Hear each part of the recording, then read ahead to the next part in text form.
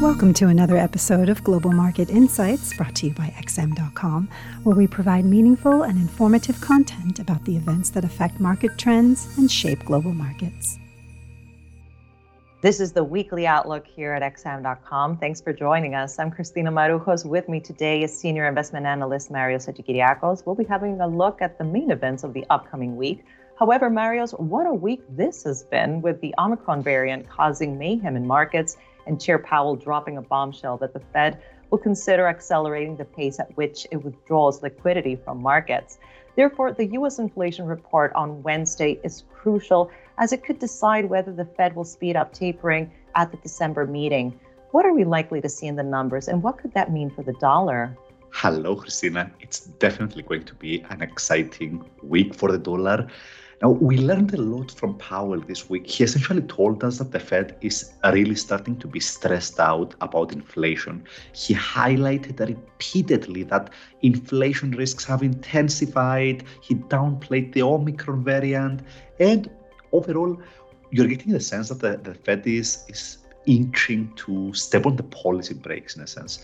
Why? Because inflation, of course, is high and rising. The jobs market is doing very well. Wages are firing up. Consumption is booming. And overall, it looks like the U.S. economy might overheat if they don't, accelerate their tightening plans. So they're thinking about ending their asset purchases a few months earlier, and that would essentially open the door for raising interest rates a few months sooner. Now, the question is, will they announce this at the next meeting in mid-December? And if so, how much faster will they dial back their asset purchases? And of course, the upcoming data are going to be absolutely crucial in answering this question. Now, we don't have official forecasts yet, but my own calculations suggest that we're likely to see the CPI rate heading towards 7% in yearly terms. Now, that could seal the deal, I believe, for an acceleration of tapering, because we've seen it's not just Powell, right? We've seen several Fed members, or more than half of the Fed lately, Vice Chairman Clarida, a couple of board governors, several regional presidents. There's this clear movement inside the Fed that they want to accelerate tapering. So if inflation fires up any further, that will give them a perfect excuse to do that. And of course, that argues for more strength in the dollar. The markets right now are pricing in 2.5 rate hikes by the Fed next year. If we see tapering being accelerated, that would push market pricing towards 3 rate increases. So that argues for the dollar to resume its uptrend.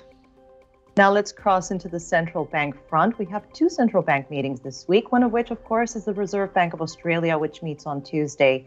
What are policymakers likely to signal? And can the RBA give the Aussie much needed support?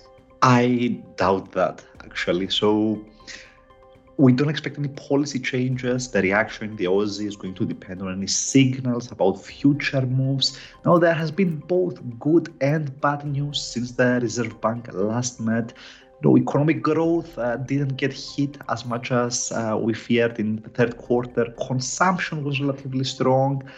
But on the other hand, the labor market got hit by lightning in October. It was a very disappointing jobs report, and I think that's going to keep the Reserve Bank a little bit cautious. And of course, we have the slowdown in China, right, which matters a lot for Australia because they have a very close trading relationship.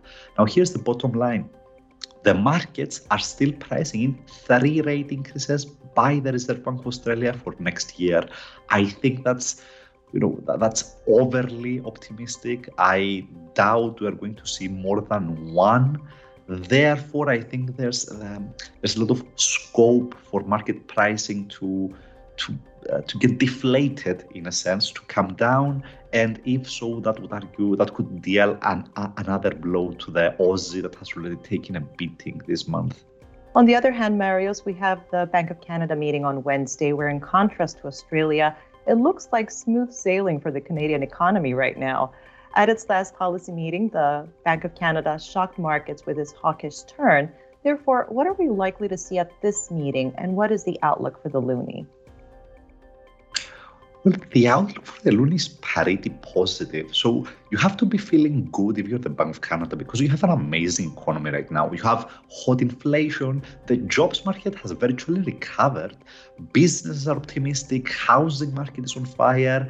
The only dark spot, in a sense, is the recent plunge in oil prices. But I don't think that's going to be very worrisome for the central bank because that follows a very strong rally, right? So the overall outlook for the loonie, I believe, is positive. A lot is going to depend on how oil prices trade from here. But as far as the Bank of Canada goes, I don't think it's going to be a huge variable moving forward in the following sense. The markets are pricing in 4 to 5 rate increases by the Bank of Canada next year. I think that's fair, considering how strong the economy is. That's more or less what the Bank of Canada might actually deliver. So, overall, the outlook is positive, but I wouldn't expect any huge gains on the Bank of Canada decision either. Marios, it was great having you with me today. This was the Weekly Outlook here at XM.com. Thank you for listening to another episode of Global Market Insights brought to you by XM.com. For more in-depth technical and fundamental analysis, be sure to visit www.xm.com/research.